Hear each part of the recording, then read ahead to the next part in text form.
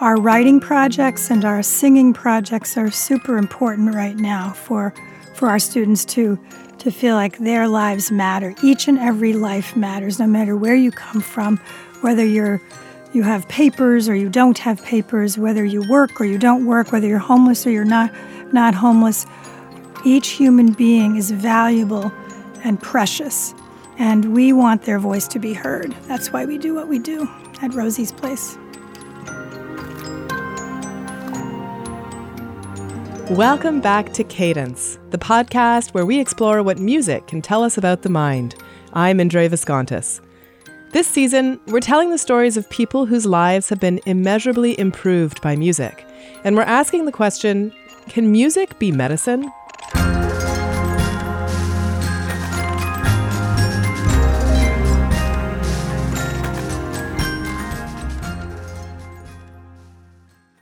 This episode, we take you into Rosie's Place, a sanctuary for poor and homeless women in Boston.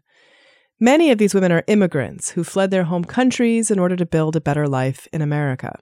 Rosie's Place began in 1974 when the founder noticed women disguising themselves as men in order to get a hot meal at a men's-only shelter. We can do better than that, he thought to himself.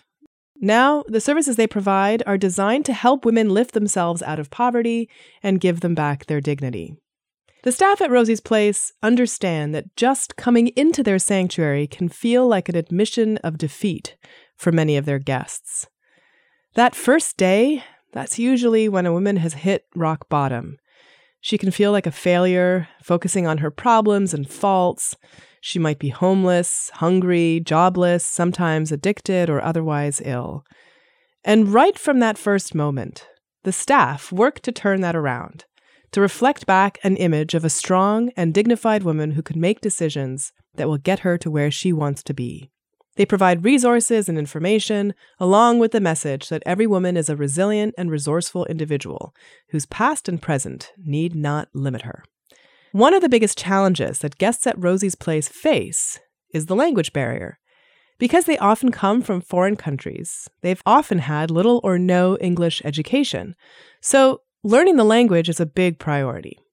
Rosie's Place has partnered with the music therapy department at the Berklee School of Music. In their innovative English classes, music is a powerful part of the lesson plan. Here's Peggy Cotting, music therapy professor at Berklee School of Music. Rosie's Place, as many people know, is a very highly regarded shelter for women who are homeless.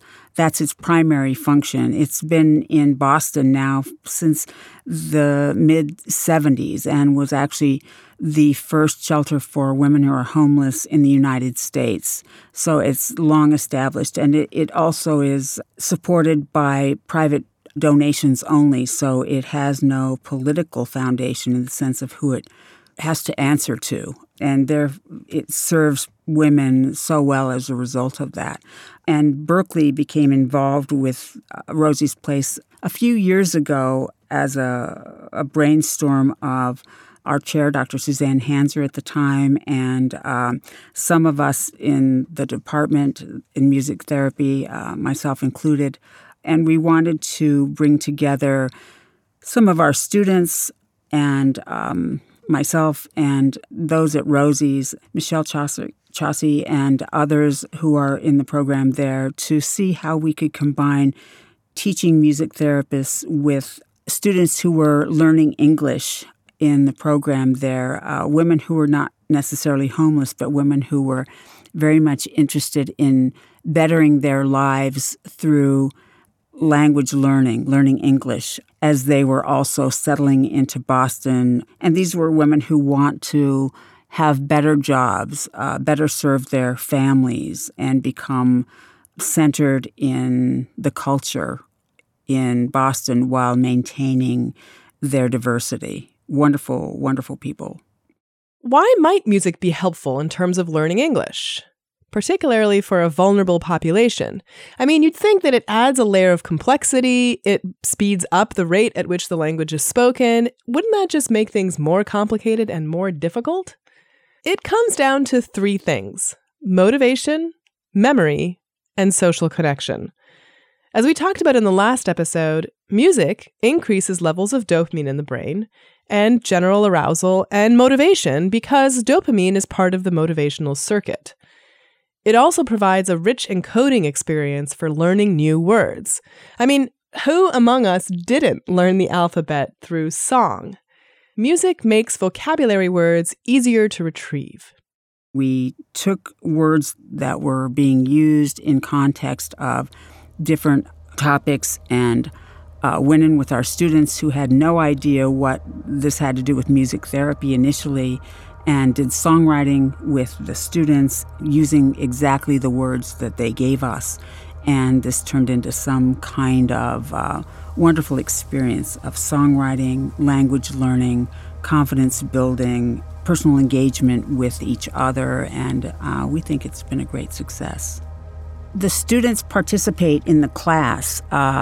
There are conversations that, first of all, there's a lesson that occurs. So there's a new topic each week that the students who are guests at Rosie's, who are come in motivated, they've done their lesson in the books that are there, and they talk about what they've been learning. And then they also participate in conversation, answering questions that have been asked on paper by the teacher. And so our students participate in that conversation. Interestingly enough, a number of the students who are participating, and it's a small number, it might be 2 or 3, sometimes 4 of our students, a number of those students are international students themselves. This semester, we have a student from Serbia, a student from India. We've had students from all over the world who participate. And one of our terrific students who helped run this program for a period of time, Kevin Leong, was from Malaysia.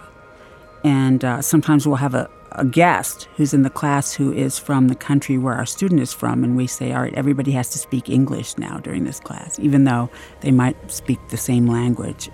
The course is English. And then we incorporate the music, and the students who have taken the lyrics from the week before that have been written on the board from the previous class about maybe food or about country or about maybe how they got to the country, this country, that whatever the experience was from the last week, our students have taken those lyrics written on the board and turned them into a song, a songwriting activity. And they bring that back this week from last week's lyrics. And everybody learns the song and sings the song and talks about the song. It's really, really beautiful. Every day I go. Every day I go.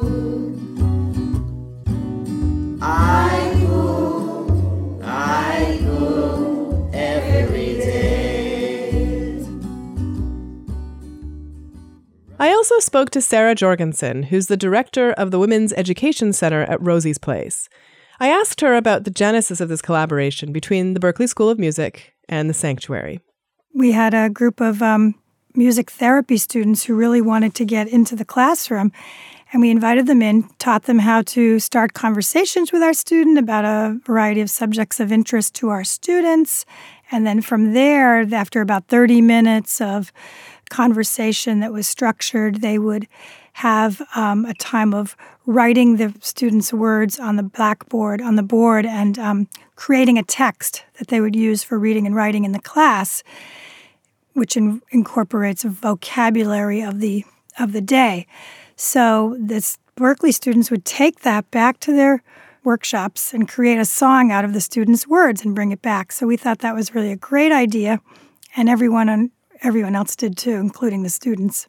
So it was the Berklee students who were writing the songs and then bringing them back. Did they then teach the songs to the guests? Exactly. They would be involved with our students for a period of about 8 weeks. They would bring the song back that's based on the students' words.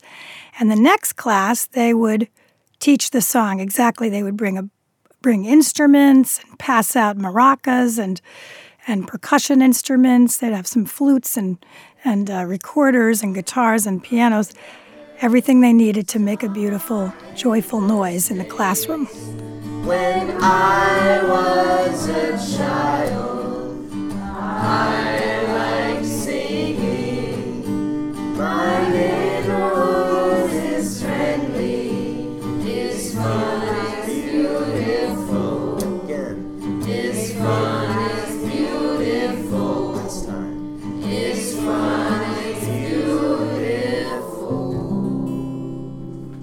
Sarah then introduced me to Sandra C., who was a guest at Rosie's Place. The music is so nice. First, because when they go, it's something different. You feel good. They say make many questions about your city. Example, how you come in to USA. So they say one student say no, I come in swimming. So they take this word for joking and make the letter for the music. And when we practice many times, we go to the another students, another class, and we make a design. So the another student like it and make it happy, and they learn to the music. It's so good. They are young students, and they always happy. They look in you and teach and have conversation, and they teach to how you say the words and the pronunciation. Everyone who has taken the class has been super excited. I always attend the last day where they perform, and they go from class to class and sing their one favorite song. They perform it going around the school, and there's just such an excitement. It's like a parade of fun. Everyone comes up to me and just says, "This is so much fun. I love singing. I love Berklee, and my English is improving." Pretty much everyone who has tried the class has come out feeling like they've improved their English, because they're in a situation where they're talking about what's meaningful to them. And they're able to communicate in a natural way, which is what we want to do, is trying to keep the anxiety level a little bit lower so that people can take a risk and try to speak English. And when it's, I think music really facilitates that, as well as having friends around who want to talk to you, Americans who care to learn about the people in our school who come from all around the world. So one of the challenges of getting people to interact who don't speak the same language is that it's very easy to stereotype someone whom you don't understand. And it's often easy for us, if we don't speak someone else's language, to categorize them as being part of an outgroup and different, and that can create conflict. Do you think that this kind of music songwriting together could ease up some of that conflict, and can music be used as a way of resolving conflict by helping people understand each other better? I think music just does that. I think music just has always done that. You know, we've used music, outside of this course. I think music has always been a way that people have expressed ideas that are taboo, ideas that are from the gut, ideas that are from the soul. Music is the soul. And I think in this class that, first of all, everybody is working hard at speaking English, but everybody in the class speaks music. Everybody does. And it just, whatever misconceptions or stereotypes people have, they come in and they see the guitars and sometimes the keyboard or whatever, and the music starts, and people start dancing, and we have guests from countries just all over the world, and I don't know, the barriers, if there are any, just come down, and they just stay down throughout the course. And I just I don't know if music is the universal language as people talk about, but it's a common language. And it's, I don't know, I guess you can hear it, you can hear in my voice that I do think that we talk about music therapy as that we use music as the therapy is no accident. It does have something that is pretty important in bringing people together.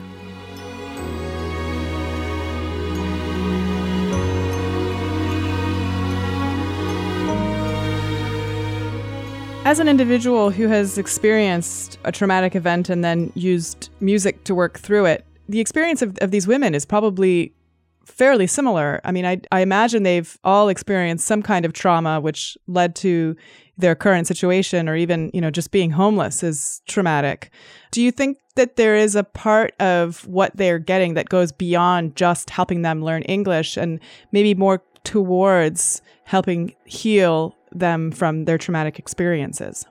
I think that the women in this group, many of who are no longer homeless but have been at some point perhaps, that one of the issues with working with individuals who have been traumatized is that we don't want to re-traumatize them. And so in this particular class, sometimes the music goes deeper than, the learning of language and using music to learn language. And it sometimes can speak to the trauma. There's one particular song called In My Country that the guests wrote. They wrote the lyrics, and the students, through Kevin Leong, who was our graduate assistant who did such great work there, they put this song to music and then sang it. And when I hear this song, and when I hear it sung by the guests, it seems to take me and also them back to where they've come from, because the lyrics are about what the guests have brought from their country and how they got here. And in my mind, I just hear, I don't know if it's longing, but I do hear memory and I do hear story, because everybody there has a story, as you know. I live in Puerto Rico, I live in China, I live in Puerto Rico, I live in China. I live a rural place, I feel animal, chicken, cat, dog, pig, or rabbit, dogs, and turtles. It's a little bit. In my country, every music I like, every music is good, every music is good.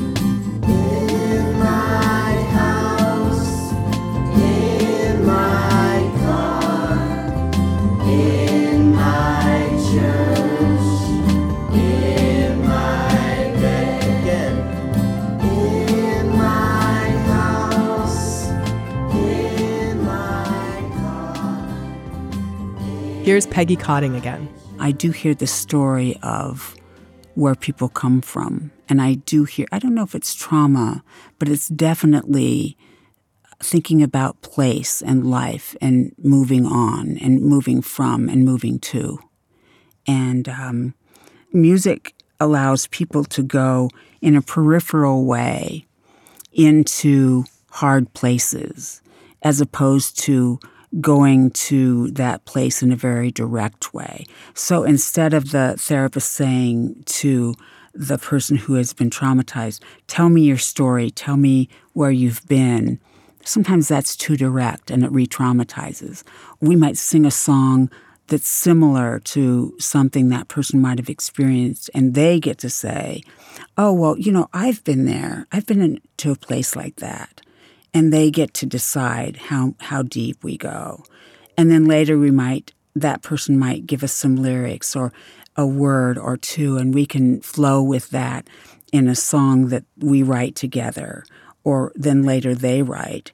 And so when you talk about the difference between someone who goes into a hospital and sings to a song to someone or takes their instrument in and plays, the difference between what a therapist does is that while they're a musician, they're a therapist first. They know how deeply to go into the trauma. They know what the signs are of stress.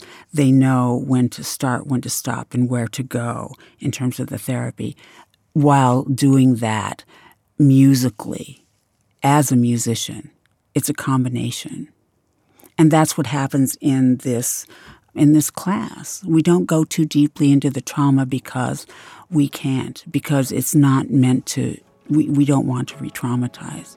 But clearly, we can hear where this person has been.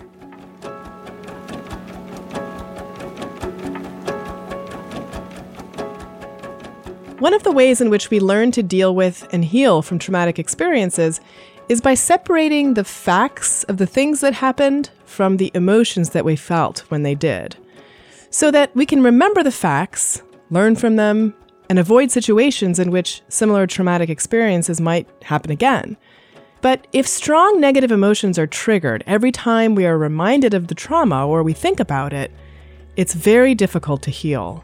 In fact, we become afraid of re-remembering, almost like a phobia of having to relive that traumatic memory. That's the essence of post-traumatic stress disorder, when unwanted memories come back again and again, triggering intense emotional responses outside of the person's control. Now, one mechanism the brain has to deal with trauma is by dreaming. When we dream, the levels of our fight and flight neurotransmitters and activation in our emotional centers are at their lowest compared with when we're awake or in other stages of sleep. That lets us process the information of the traumatic event without waking up from a nightmare. In people who suffer from PTSD, the levels of epinephrine or adrenaline are not as low as they are in healthy individuals who are dreaming or who are in the rapid eye movement state during which most dreams happen. So they do wake up in a heightened emotional state. But in healthy people, dreaming can actually be therapeutic, lessening the emotional response to a trigger of the traumatic memory the next day. Maybe music works in a similar fashion. Traumatized individuals can process what's happened to them and maybe even work through some of the emotions without having to relive all the negative experiences. And interestingly enough, sometimes experiencing negative emotions like sadness or nostalgia or even anger can feel good, paradoxically, when it's paired with music. But after all, music is to some extent artificial. It provides a way for us to have feelings and to think about emotional events while also retaining the power to turn it all off, to disengage from the emotion if it gets too intense. But that's why it's so important to do this kind of work in the presence of a therapist who is trained to pull back if the emotions begin to spiral out of control, just as Peggy described. Music provides a rich encoding experience. There's lots of repetition, but also there are additional cues that a person can use when they want to remember the words that they're learning. The rhythm, the melody, who was with them, and so on.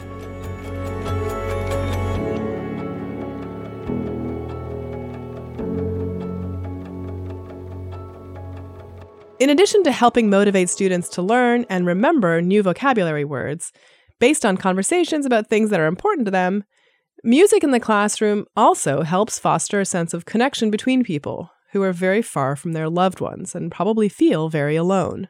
We feel more comfortable, and we try to always, when we go another rooms, make the same feel what the students, what the teacher teach you, yes? So maybe feel if they teach you the different form because they have a time, they take a time, and always happy, and the verse and the song is something about your family, your culture, what do you like it, how you feel here, what do you miss about your family, and all about your home. So I think all the rooms have a different woman and different history. So one room is all together. So one music, one song is all what they feel about you and your hair and your feelings. My office is right next door to many of these classrooms where they're creating music, and I hear them laughing and moving things. They're moving around the classroom. They're having a wonderful time, and we're really excited because it's active learning. It's not, you're not sitting in a chair just writing down what's on the board. You're interacting, you're getting to know people all around you, you're standing up. Not everybody learns in the same way, and we need to try a variety of modalities to help people learn. And that's what this program really does for us. Since they've brought music in, what have you found in terms of the connections that the guests make between themselves or between them and the teachers? I mean, have you noticed anything from that perspective? I definitely have. I think the teachers, it solidifies some of the teachers to our program more because, let's face it, if they're doing the same teaching style over and over for 3 or 4 years, it can get a little dry, I suppose, like anything.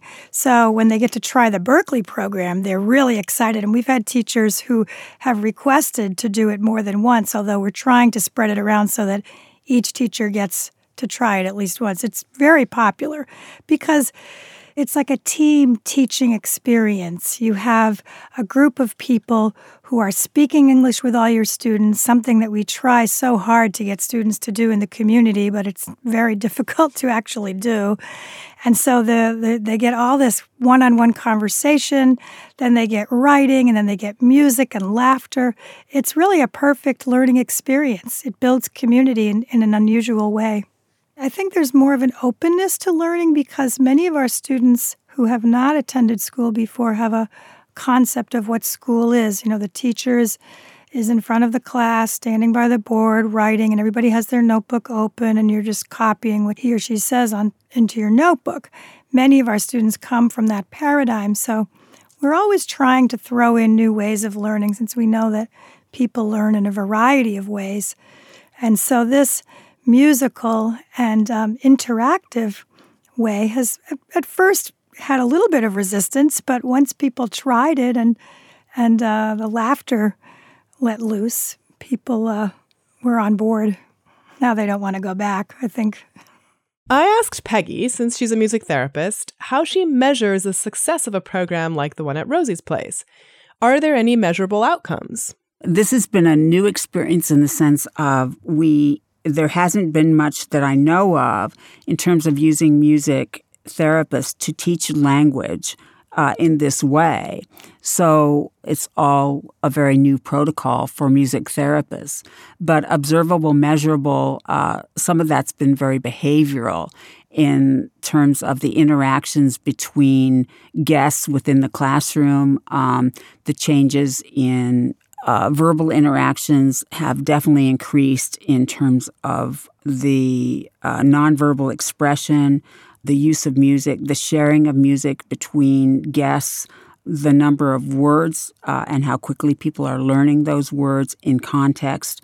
That all has increased within the guests. In our students from Berklee, their songwriting skills and the speed of their ability and their creativity, I think, has increased. They are becoming much more comfortable in talking with individuals who they don't know. Some of them, certainly older than they are, and that's sometimes challenging for them.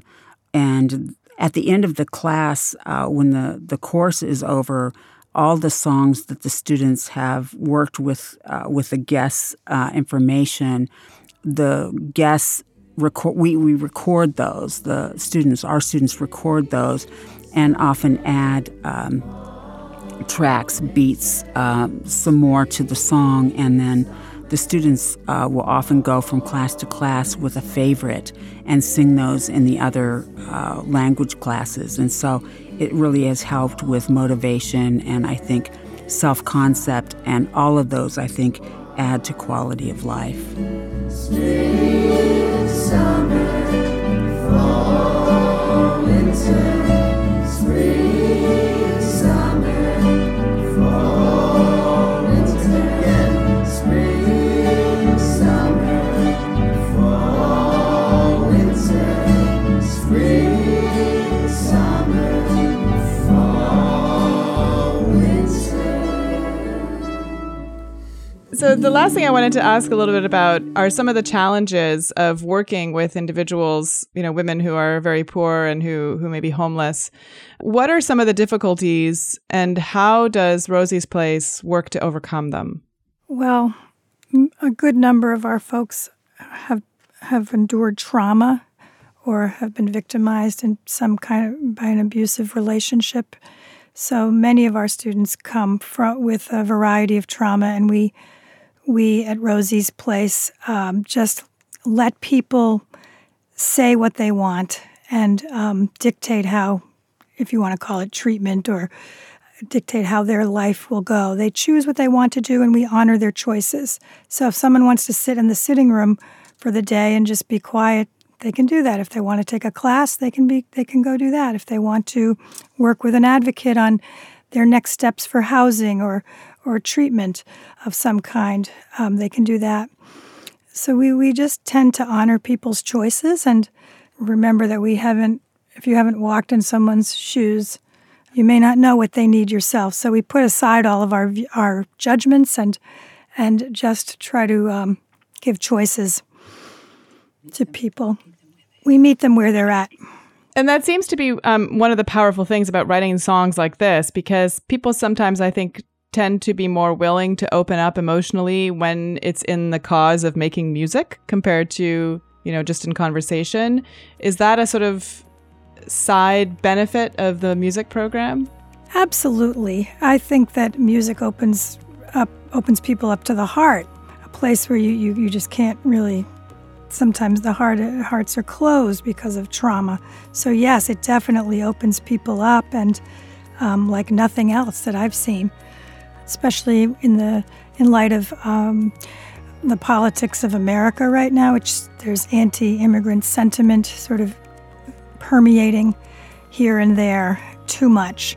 And so our writing projects and our singing projects are super important right now for our students to feel like their lives matter. Each and every life matters, no matter where you come from, whether you have papers or you don't have papers, whether you work or you don't work, whether you're homeless or you're not homeless. Each human being is valuable and precious, and we want their voice to be heard. That's why we do what we do at Rosie's Place. We are one.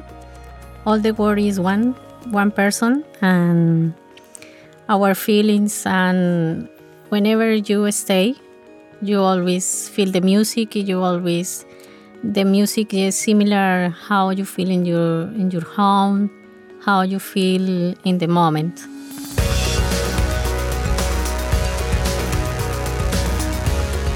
Thank you for listening to this episode of Cadence.